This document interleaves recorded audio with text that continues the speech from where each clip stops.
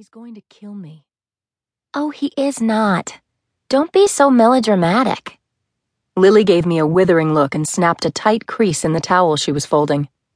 I watched my daughter add the neat hand towel to the growing pile of clean laundry and found myself marveling again at the graceful curve of her neck, the spark in her denim blue eyes. Lily was a wonder, smart and beautiful and spunky, but she was also wrong. If I followed through with our secret plan, Cyrus might very well kill me. He's going to be furious, I said. Lily shrugged. So? Stand up to him, Mom.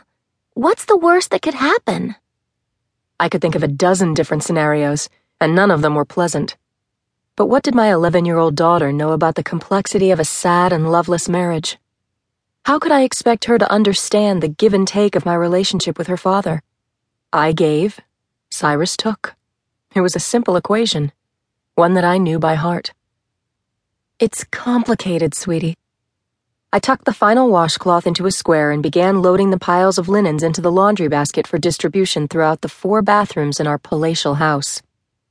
We had more bathrooms than family members, but I considered the sprawl of our ungainly residence a blessing. It gave me many places to hide.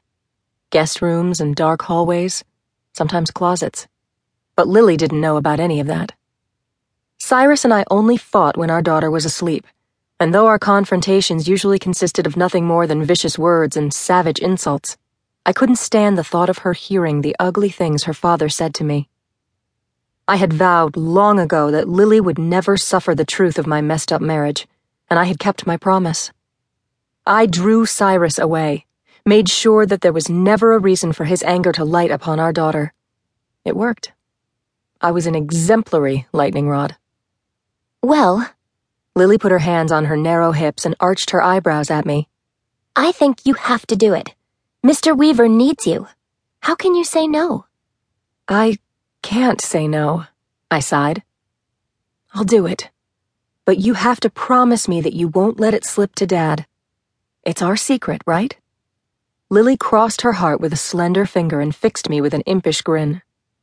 She was mature for her age, but the glint in her eye reminded me that my daughter was still a little girl, and one who thrilled at the mere thought of a secret. It struck me that her enthusiasm for my short-term assistance in Max Weaver's tailor shop had more to do with the promise of intrigue than a selfless desire to help an elderly man in need. My heart broke a little at her unblemished view of life.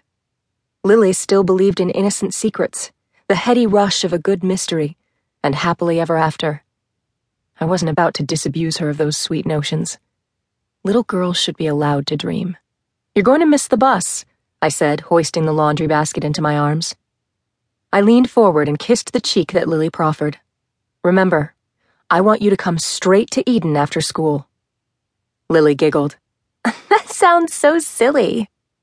She affected what I assumed to be a bad impersonation of my voice. Come to paradise after school, Lily. She dropped the phony inflection.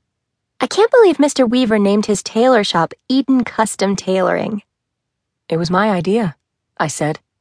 A long time ago. A lifetime ago. Subtle, Lily joked. How do you even know what subtle means? I shook my head at her. Be serious. I want you to come straight to the shop. But don't take the bus there, okay? Get off at your regular stop and then walk. Should I duck behind trees? Lily struck a Charlie's Angel pose. Double back to make sure no one is following me? Now you're being melodramatic. I pursed my lips and tried not to regret my decision too much. Just try to keep this under wraps, please. You have to believe me, Lil.